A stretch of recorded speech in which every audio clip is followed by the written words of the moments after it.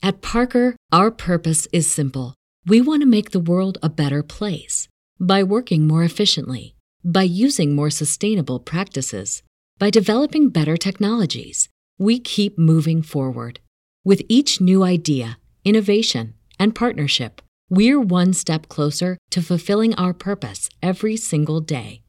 To find out more, visit parker.com/purpose. Parker, engineering your success.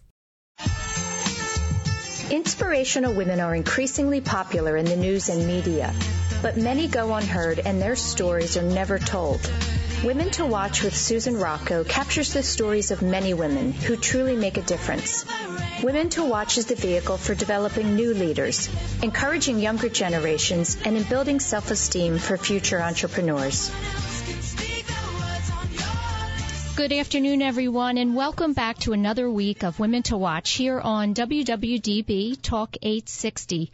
My name is Sue Rocco, and today we're being joined by both a guest and, of course, Dr. Beth Dupree, who is joining us remotely this afternoon, and we're always thrilled to have her.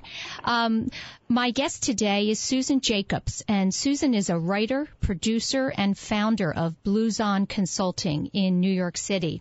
She has done an extensive amount of work in the field of publicity and PR and worked with many notables in the music industry and in marketing communications in general. And I'm thrilled to have her joining us today. But we're going to start with Dr. Dupree, who had a very exciting weekend and wants to share some of her experiences with us. So welcome back to the show, Beth. Hey, Susan, did you have a good week? I did. I think we're all thrilled with the weather we're going to be having this whole week coming up. I brought this back from Orlando with me. I thought you did. I'm just going to take credit for it right now because this is pretty much the way it was when I left Orlando after about 6 days in the sun. And the conference, I know the last we spoke on air, I was heading on a plane to Orlando and spent the first day down there teaching a course on hidden scar surgery, which is not really, it's kind of a novel way to look at breast surgery in the sense that what we're trying to do is obtain the same oncologic outcomes, like it's the same cancer operation, just being very conscious of where we place the scars so that when women wake up in the morning and look in the mirror, they don't have the visible reminder constantly that they've had breast cancer. And so despite the fact that it's nothing new from a surgical perspective of how you actually treat the cancer, it's the process that we go through, in order to hide that scar when we remove that cancer, to remove that visible reminder to women. So it was kind of a cool process, and I enjoyed the course, and it was very, very well received by all the physicians that came. Yeah, that's terrific. One of the things that you spoke about was this, and we've talked about this before, but this risk reduction with holistic integration. And I want you to touch on that for a little bit and talk about what you shared with the group. Absolutely. Well, for those of you who don't know, I am board certified as a surgeon and as well as an integrative and holistic medicine physician, as are Dr. Kreischer and Dr. Crothers, two of my other partners. And the reason we chose to obtain additional certifications and training in integrative and holistic medicine is that breast cancer is one of the diseases that lifestyle modification across the board can prevent breast cancer. We know that only 25% of breast cancers have a genetic basis, and about 75% of women that get diagnosed have absolutely no family history. So it's so important for us to remember that, through regular exercise, maintaining a healthy BMI, eating a healthy diet, reducing alcohol consumption, and, learning to de-stress, all of those aspects taken together can decrease the risk of a woman getting postmenopausal breast cancer by about 40%. And I think that was what was so amazing in this conference was that, I had 1,500 surgeons from all around the world. There were 30 different countries represented, listening to my lecture, which happened to follow the standard tamoxifen and Arimidex for breast cancer prevention, the pills that we give to reduce the risk of breast cancer. And so my talk followed the medical oncologist talk, and what was amazing is afterwards the the flurry of attention and the physicians that were tracking me down to find out more and to learn more, they didn't realize how many prospective randomized studies, how many studies are out there that look at population health. And so it has a far more reaching field than just breast cancer, because in these women that change their lives, they also decrease their risk of diabetes and cardiovascular disease. So to me, this is truly the, has to be like the push for Western medical physicians to begin to look at the simple things that we can educate our patients about. And the real challenge is, how do we find ways to support women, and men achieving a healthy way of life? And that's really the challenge for physicians right now, is how do we, undo all of this automated, processed food, lack of exercise, low movement society, and get back to a place where we can really create and shift, how we're providing care for our patients. Yeah, it really is important. And I know that when we speak with Susan in a few minutes, she's going to be right on target with this topic, because it's something that she was not only raised with, but practices herself today. I understand that you've been asked to speak in India next year, and I wondered if it's on this topic. Well, absolutely. Believe it or not, in India and in Asia, China, Japan, the average age of breast cancer is much younger. It's between 40 and 50 at the age of diagnosis. And the thought is that because these countries are becoming westernized, they're changing their habits, they're changing their patterns, and unfortunately, women are being affected at a younger age. I'm not sure exactly what topic I'm going to be speaking about in India, but the president of their breast society was speaking at our conference, and I happened to have mentored Dr. Raghu Ram when he was a fellow at the Royal College of Surgeons in England, and he came to the U.S. for some training, has gone back to India and created amazing programs in a, he calls it's the Indian solution for the Indian problem, because India does not have mass screening with mammography that we do in the U.S. And so over there it's really, kind of looking at it as, how can he make the biggest difference in a country where the incidence of breast cancer is going up, and many, many women are not diagnosed until late in the stage of disease. So I'm very excited about heading to India next year with a contingent of surgeons from the American Society of Breast Surgeons. It's going to be a great opportunity to spread knowledge and wealth about how these lifestyle changes, which affect every woman around the country, around the world actually, can impact the incidence of breast cancer. Yeah, one of the things that was such a great highlight for both you and the hospital is this new machine, I guess I'll call it, to help diagnose. And I know that you did an interview on CBS that's going to air tonight. Right. Tell us about that. Yeah, while I was down there, I also did a radio interview with KYW and trying to really educate women that in the year, I think it was 2011, 2012, many states passed a law that when you have a screening mammography, that the hospitals or the radiology facilities are required to let women know what their breast density is.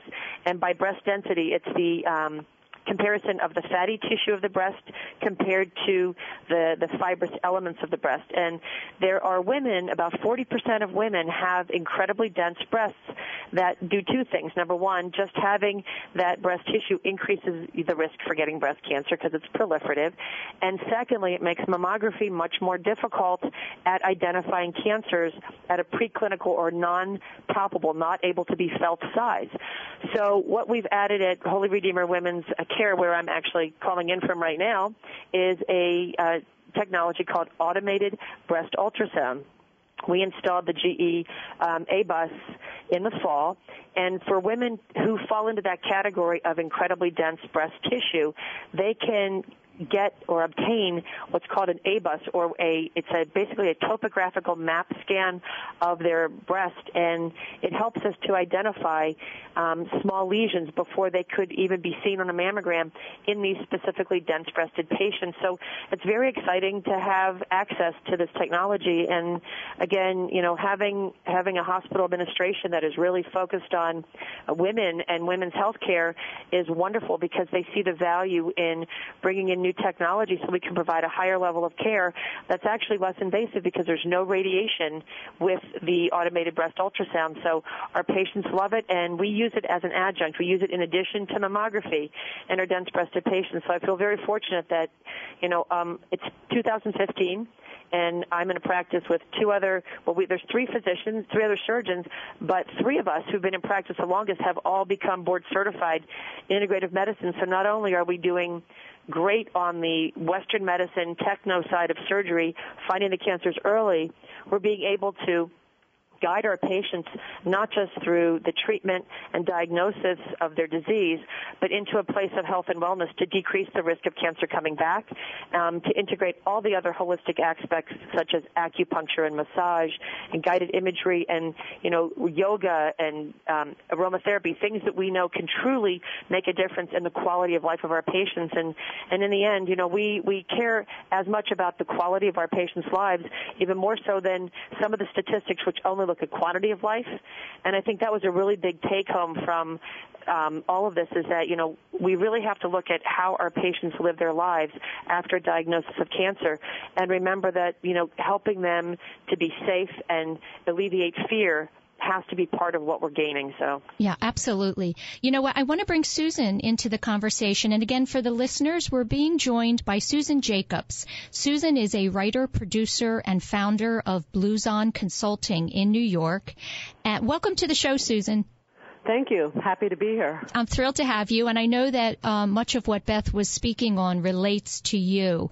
And before we, get into your story and the work that you're doing with this new business, I, of course, wanted to give you an opportunity to kind of discuss with Beth this whole topic of holistic practices and integration and where you have seen a benefit in your own life. I know that you were diagnosed with hypothyroidism and Graves' disease, and you decided to take a holistic approach as well as, use the Western practices and medicine that doctors suggested for you.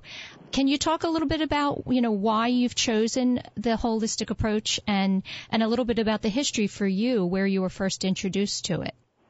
Sure. But I just want to make one correction. It was hyperthyroid, not I'm sorry. I'm sorry. Problem. Yep. No problem. I want to get the medical term correct. Yeah.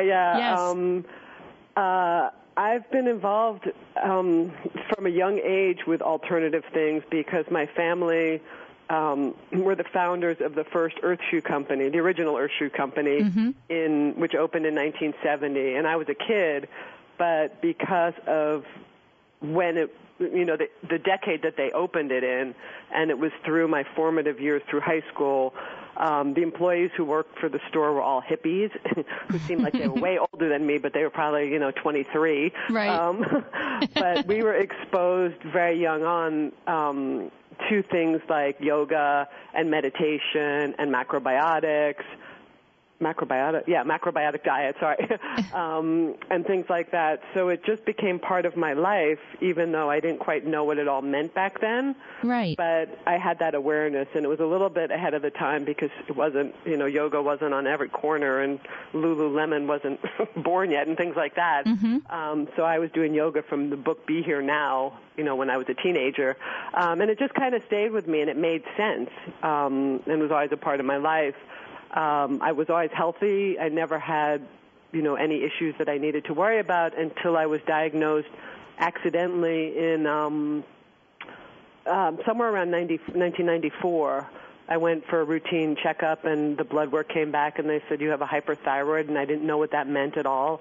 And I was told to go to an endocrinologist, and I didn't know what that meant, but it scared me. And I said, okay, no, I'm going to go to a nutritionist, and because I believe in the mind-body connection, but I didn't know firsthand what that really meant, but I theoretically believed in it.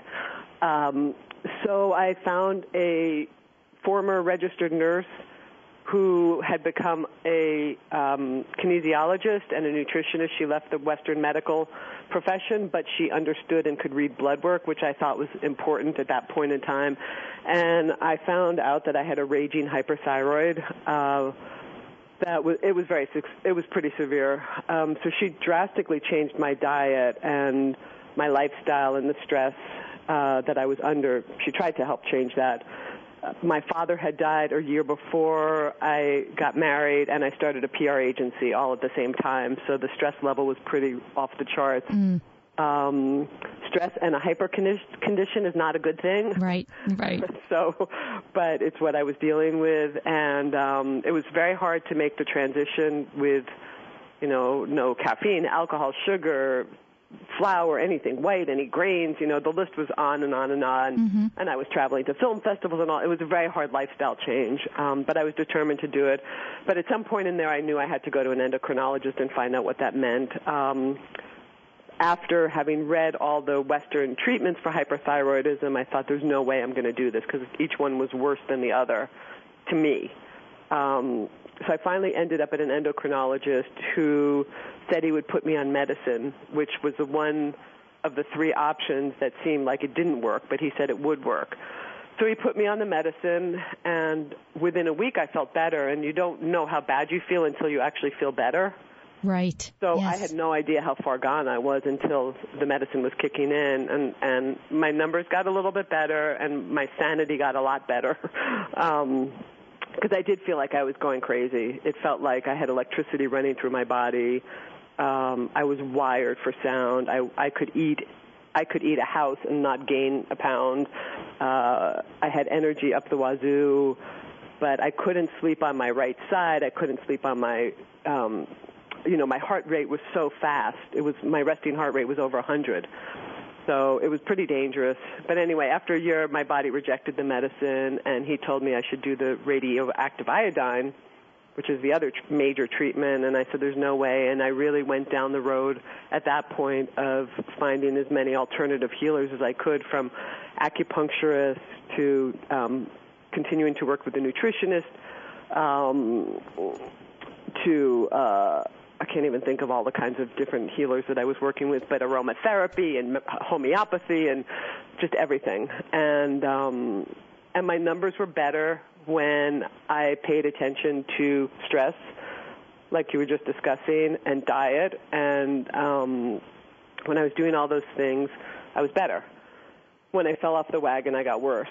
So I saw the direct correlation. The doctor basically ended up firing me as his patient because he said I was risking my life. Was that by not doing the surgery? Yeah, well, he said I would have to do radioactive iodine. When you do the radioactive iodine, you become hypothyroid, and then you have to be on medicine for life, which didn't seem like a good option to me.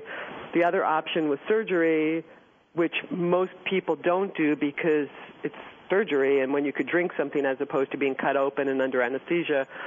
So I said, look, if I'm going to do something drastic, I'll do the surgery. He thought I was crazy. I went to a surgeon who was retiring, who was one of the last few surgeons that actually did that surgery, from what I was told at that point in time. So I just decided, I'm going to have to make this work because I'm not drinking radiation, which you can't be around kids and plants or animals for a day or something because you're nuclear. Wow. So he basically told me that he couldn't keep treating me because I was being irresponsible. That was after some years, but I said, okay.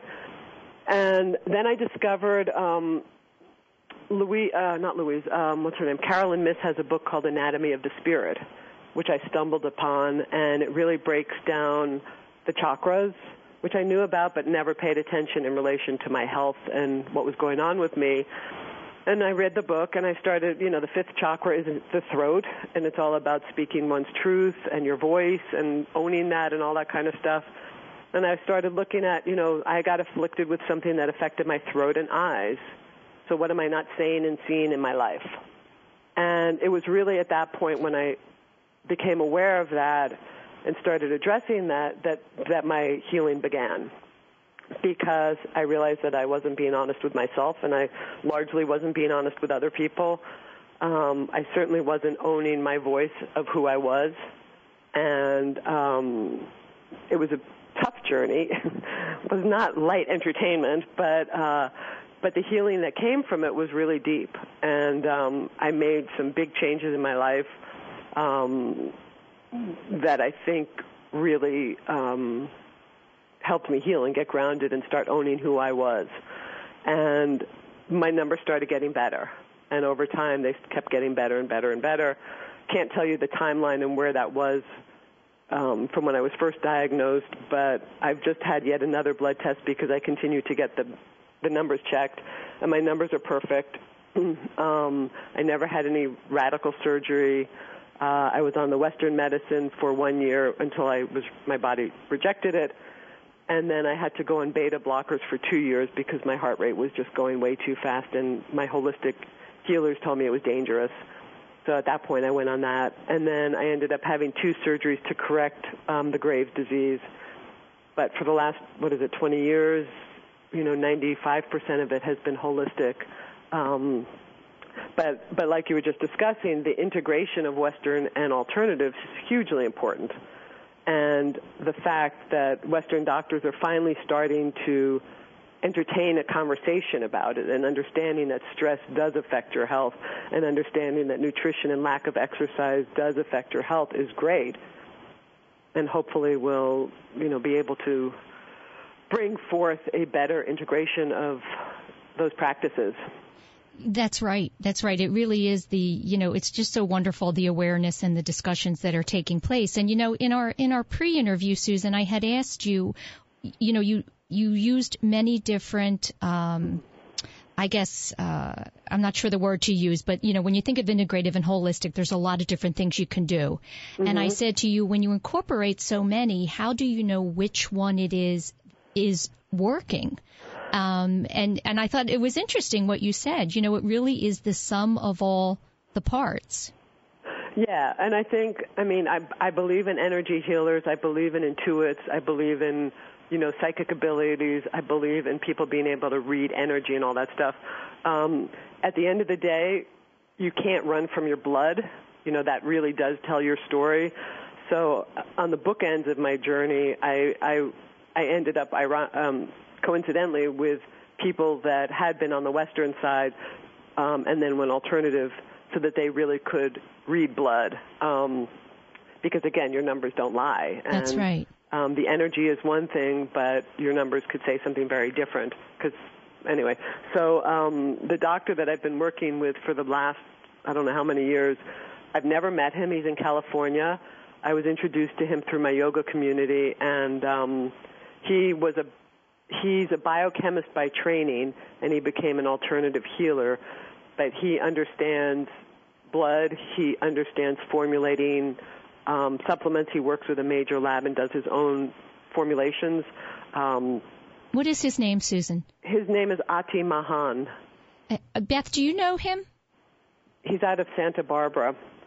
Beth, do you know? I just wondered if Beth, if you know him, if you've worked with him. I don't. There are so many amazing physicians across the country, and one of the things that I'm going to point out, Susan, is that we in the world of oncology care, for years it was always referred to as CAM, or complementary and alternative medicine, mm-hmm. and we've really shifted the name to complementary and integrative medicine because the word alternative was something that seemed to be a big turnoff to a lot of Western physicians.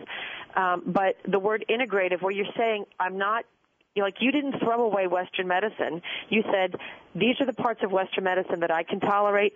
These are the things that worked for me. These are the things that didn't.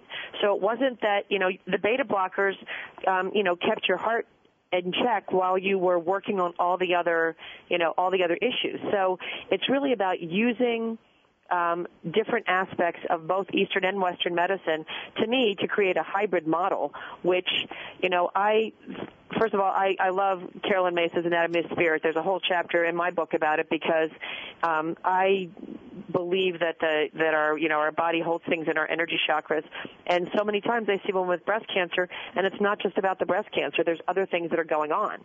So the fact that you intuitively then figured out, through that process, it gave you that gift of true healing, because if the hyperthyroidism is a symptom of what else is going on in your body, if you don't get to the root cause of what's happening, it's just, you're just treating the symptom, which you can treat the symptom with radioactive iodine and PTU and Tapazole and surgery, but you got to that real place where you could find true healing and come up with a hybrid process for you. But there are a lot of people that can't listen to their intuition or don't want to listen yet. And there's no judgment. It's just that that's where they are. That's right. But finding.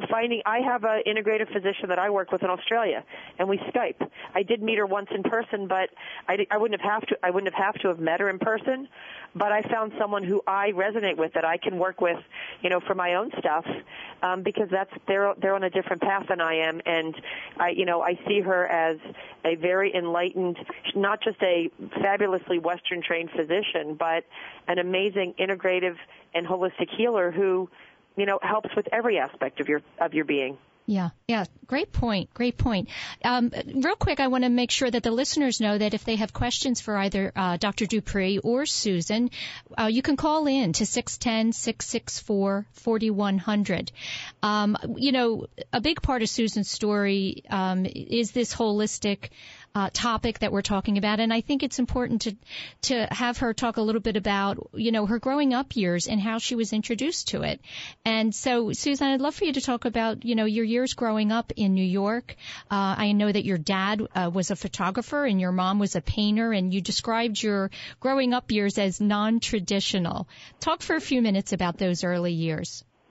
Sure. Well, I grew up on 17th Street, East 17th Street, between Irving and Park in New York City, right near Union Square, where my parents owned a brownstone, and it was like our small town, the neighborhood back then. That area was not a good neighborhood. There was no Starbucks, no fancy Union Square Park, and we were just kids trying to have fun in New York City when it was not the New York we have now.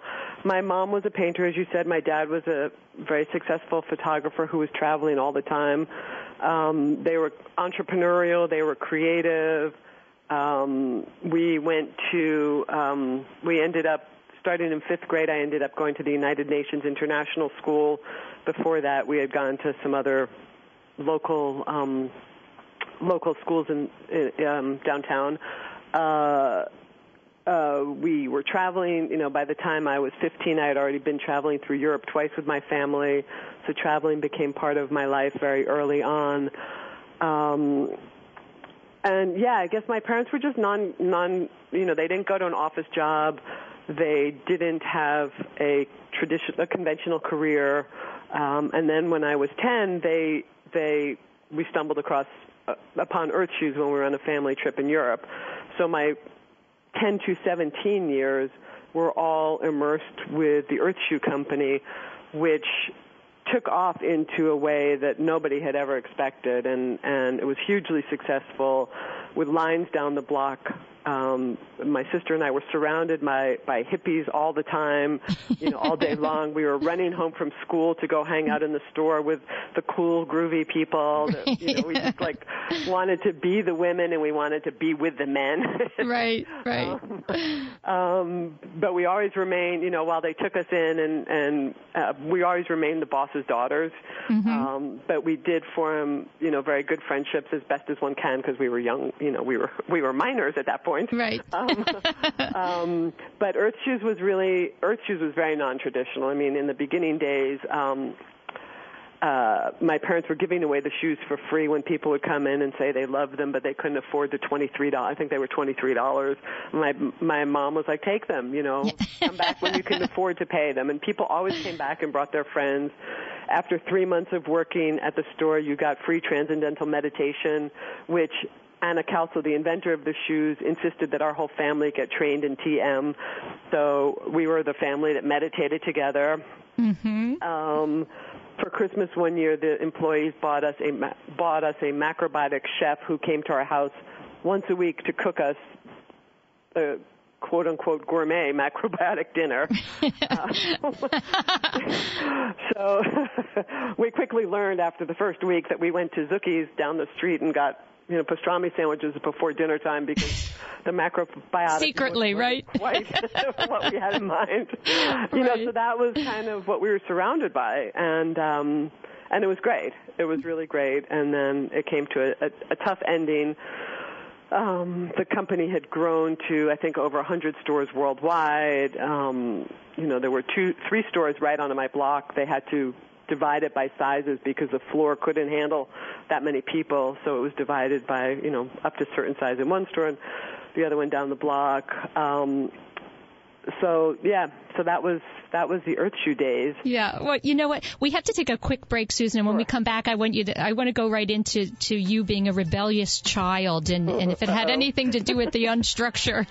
We'll be right back.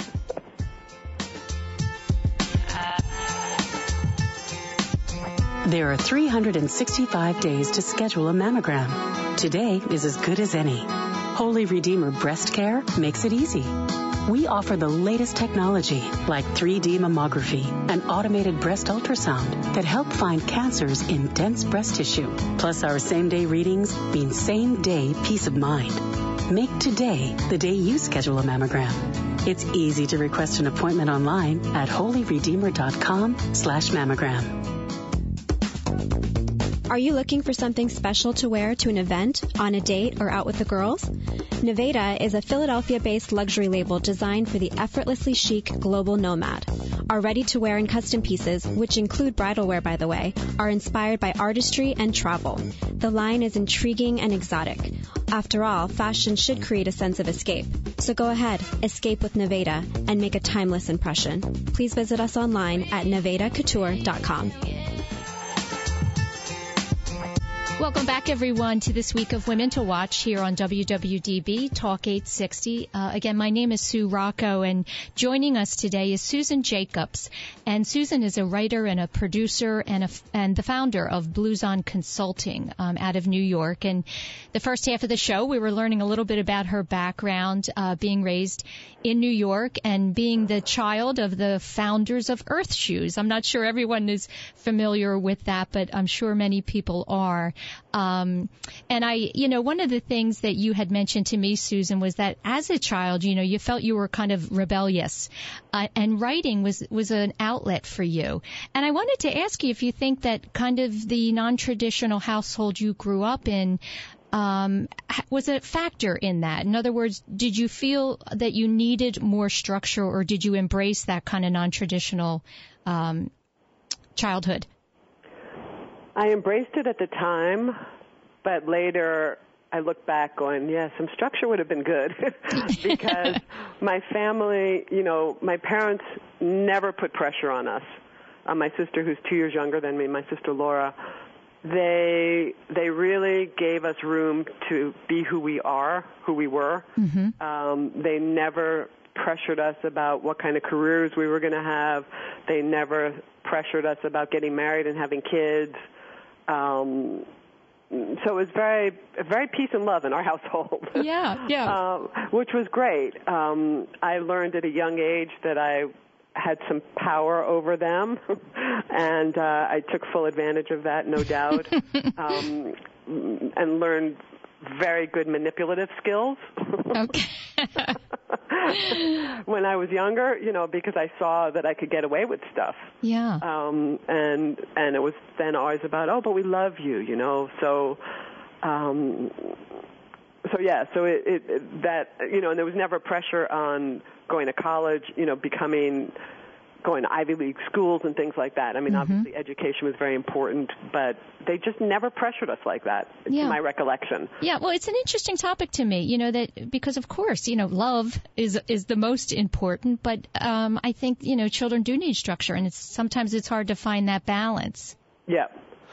Yeah, and also, at the time when we probably needed that structure, they were immersed in Earth Shoes, and yes, and that was a huge undertaking, and they were not business people; they were artists. So that's right. I think they were, and I don't know how old they were at the time, but they were trying to find their way with a business that just took off, skyrocketed. Yes, and with very good intentions, right? I mean, the reason they brought that back from their trip was to help people. Yeah, I mean, the shoes, just for those who don't know, the shoes, the heel was lower than the toe, and it was modeled after the natural footprint in the sand. So the woman who had invented them, Ana Calço, she had observed people walking in Brazil or something like that, and she patented this sole and made these shoes, and they were she was selling them in Denmark. She's Danish, and we stumbled across them and on a family trip. And my mom had chronic backache since she was pregnant with me, and within a week of finding the shoes and wearing them, her backaches were completely gone. And we had actually been in Europe that summer. They were going to open a light fixture company. And we had taken a family trip to Europe to end up in Germany to buy light fixtures. But there was a heat wave that summer, so we kept going further and further north and ended up in Denmark, which was not part of the original plan, and found these shoes. And as soon as my parents had worn them for a week, my father was like, okay, this is our new business. Forget the light fixtures. The building that we lived in had a storefront, which is where the store was going to open. They wanted to talk to Mrs. Calso, who was in Finland testing a new pair of shoes, walking, 500 miles or something crazy, and got word to her, and she only agreed to meet with them after getting their horoscope done, getting their charts done, and decided that they were astrologically correct, and agreed to meet with them because they were also not shoe business people. So anyway, so the whole thing, I lost the point of that, but well, I think that's what Earth Shoe was. Yeah, and I think isn't the brand kind of still out there today, or is it a totally different company? It's a totally different. They lost the company in 1977, and that's a whole other conversation. Right. I know it had an effect on you. That was, that's a tough time. It was very, very challenging and very difficult for my family. Yeah. But the company closed, and it was, I don't know, a new, I think it's called Earth Brands now or something like that. It's not the same sole. It's not the same look. Yeah. But it's trying to mimic what Earth Shoes were. That's right. Certainly, shoes have come a long way as far, there's a lot of brands out there that really are about, the anatomy of the entire body, not just the foot. Let's get into your work, your publicity work. And at one time you were vice president of worldwide publicity for RCA Victor Group. Is that correct? Yeah, I had actually stumbled across, back to the writing. That's what that was. So I always wrote. I was always a writer. Yeah. I always did some form of writing, and that was my creative outlet. I have zero artistic talent. I can't draw. I can't, stick figures I can't even do. But writing just was my passion, and I always did it in some form or fashion just for myself. Mm-hmm. And that carried with me, and it was also my personal release. Yeah. Journals. I've been keeping journals for decades, which is probably not a good thing, that I haven't burned them by now. I think it's a great thing as long as no one stumbles upon them, right? Exactly. Right. But then I knew, after I was in college, I knew I wanted to get into the entertainment business, in the film business. I didn't want to be a PA. I had no idea how to start, and I was actually temping as a word processor at Mobil Oil when they used to be on 42nd Street. And the boss that I was working for overheard me on the phone one day talking about how I wanted to get into film. And he ended up connecting me to a employment agency that got me into Columbia Pictures, where I ended up becoming the head over a job change in there. I ended up at the foreign film division doing publicity, which I didn't even know what it was, but I took to it well because it was talking and, engaging people and writing and being in the film business that way. Mm-hmm. And I ended up at a company called Klein & Feldman, which had a West Coast office, and I set up and ran the New York office, and that's where my career really started in PR on the film side. And I started working. I did the PR for Spike Lee's She's Gotta Have It and Dirty Dancing, and I worked with Harrison Ford on The Mosquito Coast and Sid and Nancy, and the first wave of Down by Law, Jim Jarmusch's film, the first wave of independent films, and was, that's kind of took off. And I didn't move to music until I had my agency. I opened a PR agency in the 90s, and I had it for 7 years with a partner, and we expanded out into music at that point because supporting a company on independent film in the 90s was not possible, foreign and American independent film. And one of our clients was Sony Classical, and after 7 years, through my raging thyroid days, we decided to close the company, and I ended up going over to Sony Classical, where I had that title, VP of Worldwide Publicity. Okay. And then I went over to BMG, where I had the same title. Right. And, Susan, that's exciting work, certainly, and, you worked with a lot of high-profile celebrities and musicians and companies and as well. But the flip side of that is it is very high pressure and stressful. And, you know, at some point you decided to walk away from that career. Can you talk about what precipitated that move? Yeah, I loved it. I mean, I had a great career, and I did it for about 20 years. PR is pretty tough. It's relentless. It's, you know, you're the first blamed and the last thanked, which is fine, but it gets tiresome after a while. And for me, I used to always get a rush when I got placements, when I booked somebody on Letterman, when I, you know, opened the New York Times and the piece that I got was in there. And I got that rush for a long, long time, and that's what kept me going, and really seeing how my work was helping transform people's careers. Obviously, they had to have talent for me to be able to do my job, but then seeing the impact, you know, when I got Spike Lee, his first arts and leisure piece in the New York Times, I mean, just it transformed his life, you know. I mean, it was huge for him, and it was great for me as a publicist. Right. You know, so I did that for a long time, and, you know, had all these major placements and whatnot. And then after a while, it's like, okay, I don't care about that anymore. And then I started going a little bit inward and going, okay, you know, I'm helping all these people realize their dreams, their creative dreams, and what about me? And I just found that I got lost in it, and I felt like I was living other people's lives. I would go and, you know, to the fancy hotels, doing the press interviews and being in the limousines in the days when we had expense accounts, and flying first class and going to the Grammys and doing all that stuff. But then I felt like I turned back into a pumpkin. Right. And I was back on the subway with my Metro card, and it's like, okay, this is my life. I'm not living their life. And while it was great, it just, after a while, I just needed to do something different. And I was burnt out, too, because it is relentless and it is very high stress. So I decided to walk away. It's an interesting perspective. Yeah, it really is. And I had to do it, and it was also part of my healing with my thyroid, because that was still going on during this whole period.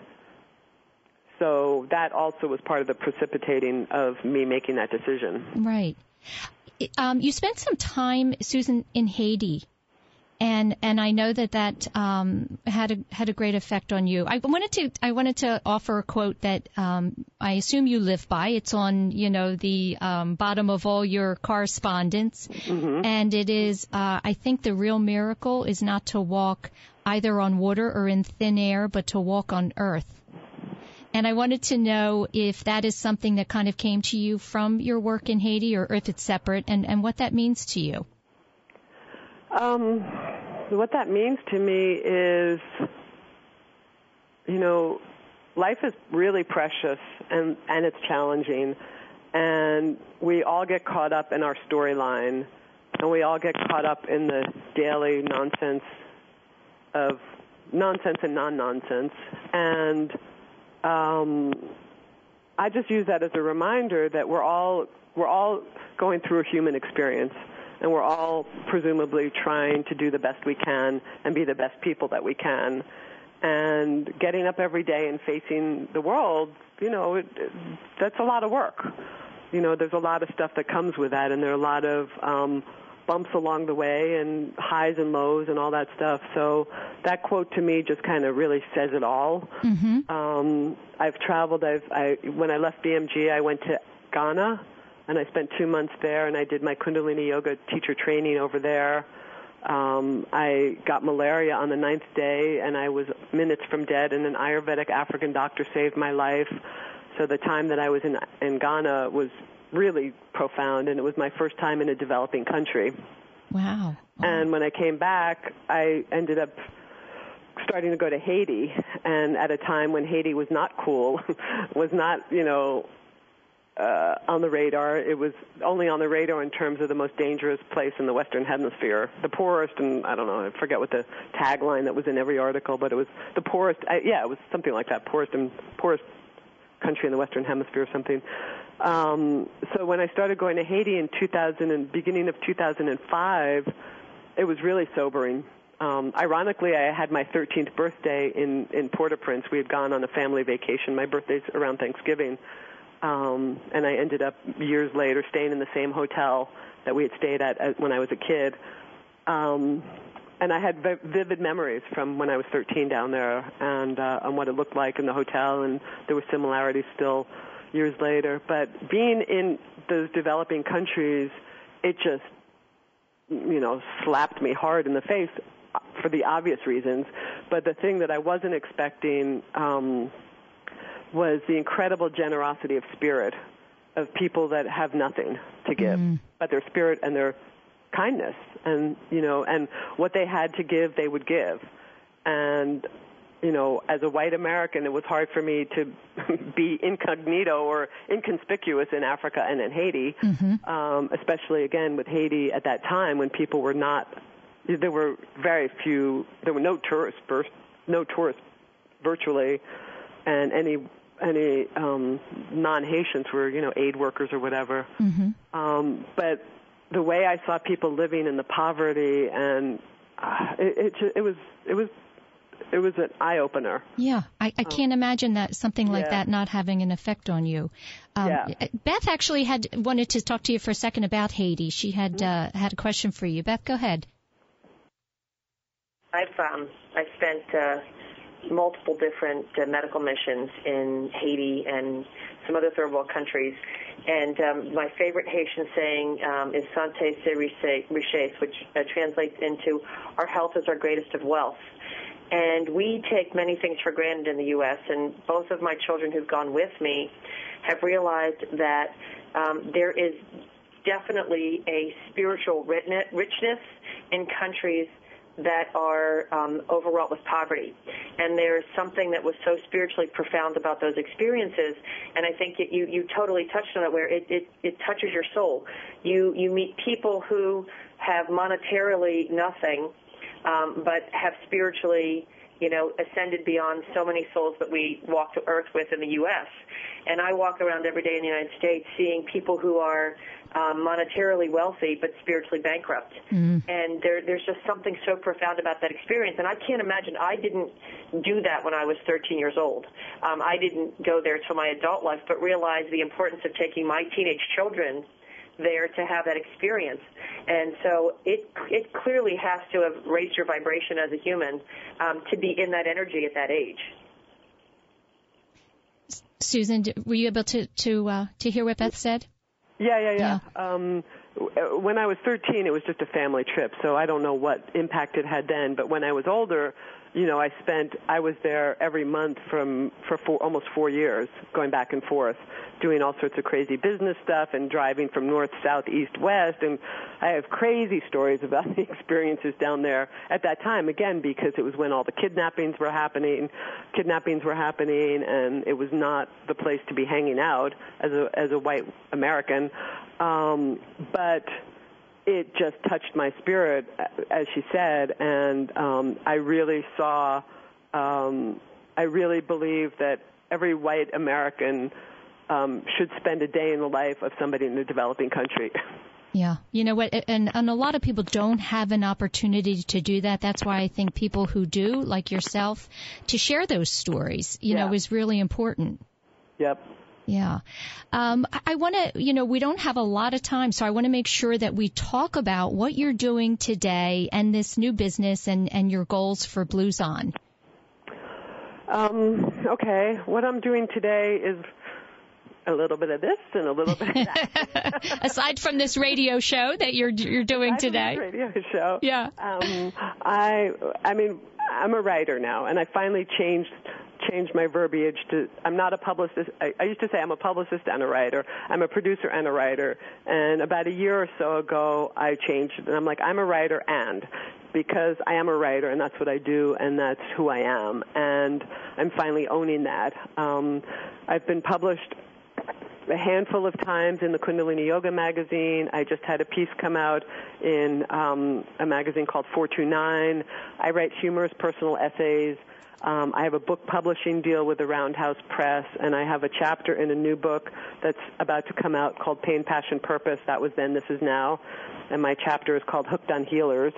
I'm one of 22 authors that contributed to that, and I'm working on, for the Roundhouse Press, I'm working on a book about my holistic healing journey with my thyroid and a memoir.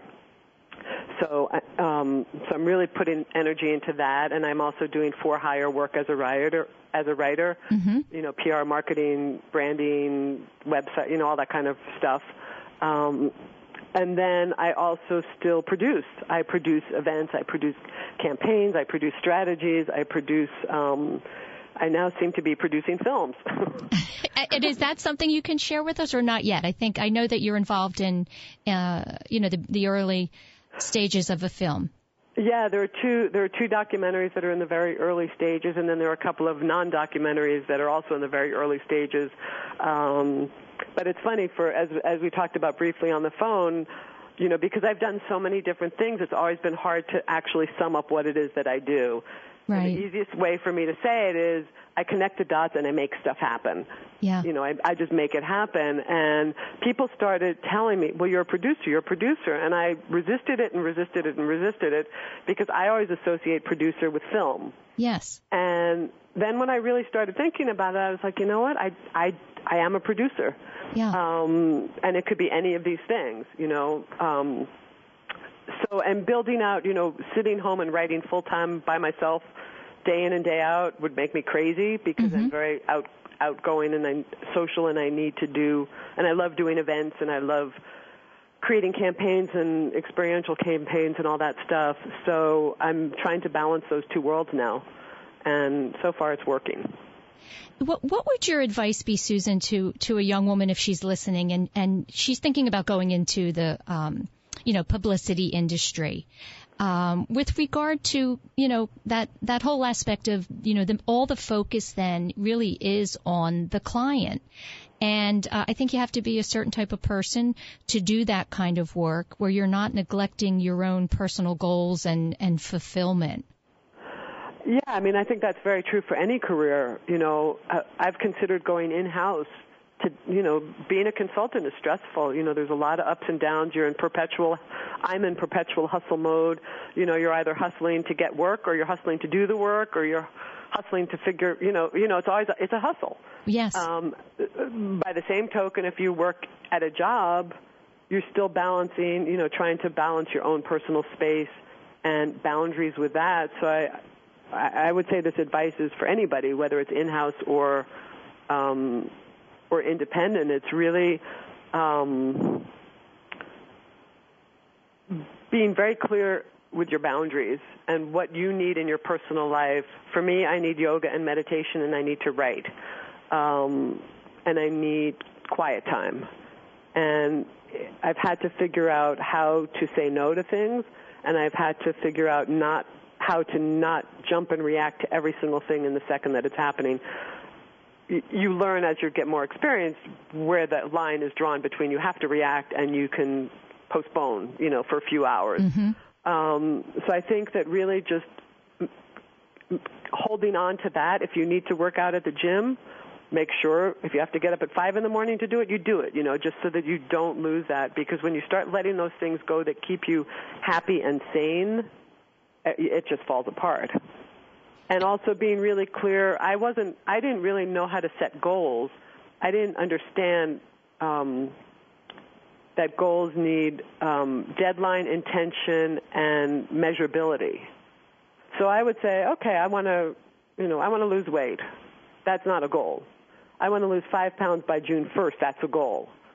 So through all this, I've had to learn that and be very clear with what my goals were, both personally and professionally, and constantly rechecking them and making sure that what I'm doing in my daily life is aligning towards those goals and continuing to adjust that on a daily basis sometimes. Yeah. Don't you think we get better at that as we get older? Absolutely. But it's still, you know, it's still hard. It is. Yeah, I think it's something, you know, you have to remind yourself every day, right? Yeah. It's funny because I've been a salsa dancer for the last 6 years, and Friday nights I go salsa dancing, and clients even started knowing. Okay, Friday, yes, we know she's going to SOBs, she's salsa dancing. We don't talk to her on Friday after. I mean, it's now everybody I know is like, oh, it's Friday. Don't even think about inviting her. No, it's Friday, unless it's a band she doesn't like, and that's been great because that makes me so happy, and I need to do it. And when I don't dance, I get a little, my stress comes back. So I've been very strong with that boundary, and now it's just fun because people respect it. Yeah. I love the story of why. Can we talk real quick? The story of why you're interested in salsa and the Latin dance. Oh, because of where I came from. Where you came from, literally, right? Yeah, because my dad was a photographer and always traveling. My parents wanted a baby, but to make a baby, as you know, you need to spend some time together. So because he was always traveling and because my parents were non-conventional, they decided to take a trip to Cuba. I'm not going to say the year, but people will probably figure it out, to have a little vacation to make a baby. Yeah. And so I was conceived in Havana. One of my first salsa friends is Cuban, and he calls me Made in Havana. That sounds like the name of a song, Susan. Yeah. But my dad was from Brooklyn, and my mom was from the Bronx. So I was made in Havana, but I'm 100% American. But I have no doubt that salsa music must have been playing or something. Right. It's ingrained in you. It is ingrained in me, yes. Listen, Susan, we just have a moment left. I want to make sure that for the listeners, if they want to get in touch with you, for any reason, and of course to work with you in any capacity, what is the best contact information for you? I guess email at Susan at BLUEZANconsulting.com. Okay. And if anybody out there is dealing with hyperthyroid issues, I would be happy to talk about that as well. Okay. Is there information regarding that? I guess that's going to be a separate site for you, or will you be working on a newsletter for that? What type of platform will you have for that? I'm in the process. It's not up yet, but you can keep your eye out for it, even though I don't have a holding page up yet. Mm-hmm. My Blues On Consulting website is really about my marketing and event producing projects, but I am setting up a new website called Susan Jacobs Writes, Susan Jacobs, WRITES.com, right, which will be samples of my PR writing, my published writing. You'll be able to buy whatever books I have from there, and I'm also going to start blogging on there, and I will be blogging about thyroid issues as I start diving into that. Okay, terrific. So and I'll be sure to share that. That'll be linked to Blues On as well. Okay, great. I will share that with the listeners. Susan, thank you so much for joining us today and telling your story. I appreciate it. Thank you. I appreciate it, too. That's it, everyone, for this week of Women to Watch. I thank you so much for tuning in and listening, and I hope you have a great week, and we'll talk to you next week.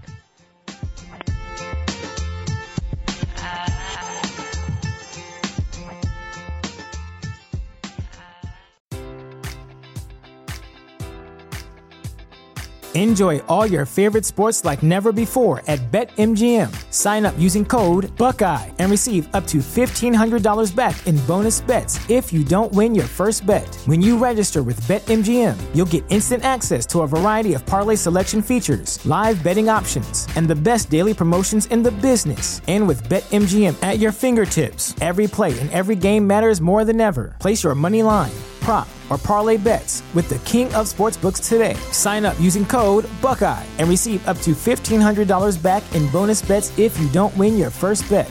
BetMGM and GameSense remind you to play responsibly. 21 plus and present in Ohio, subject to eligibility requirements. Rewards are non-withdrawable bonus bets that expire in 7 days. Gambling problem? Call 1-800-GAMBLER. In partnership with MGM Northfield Park.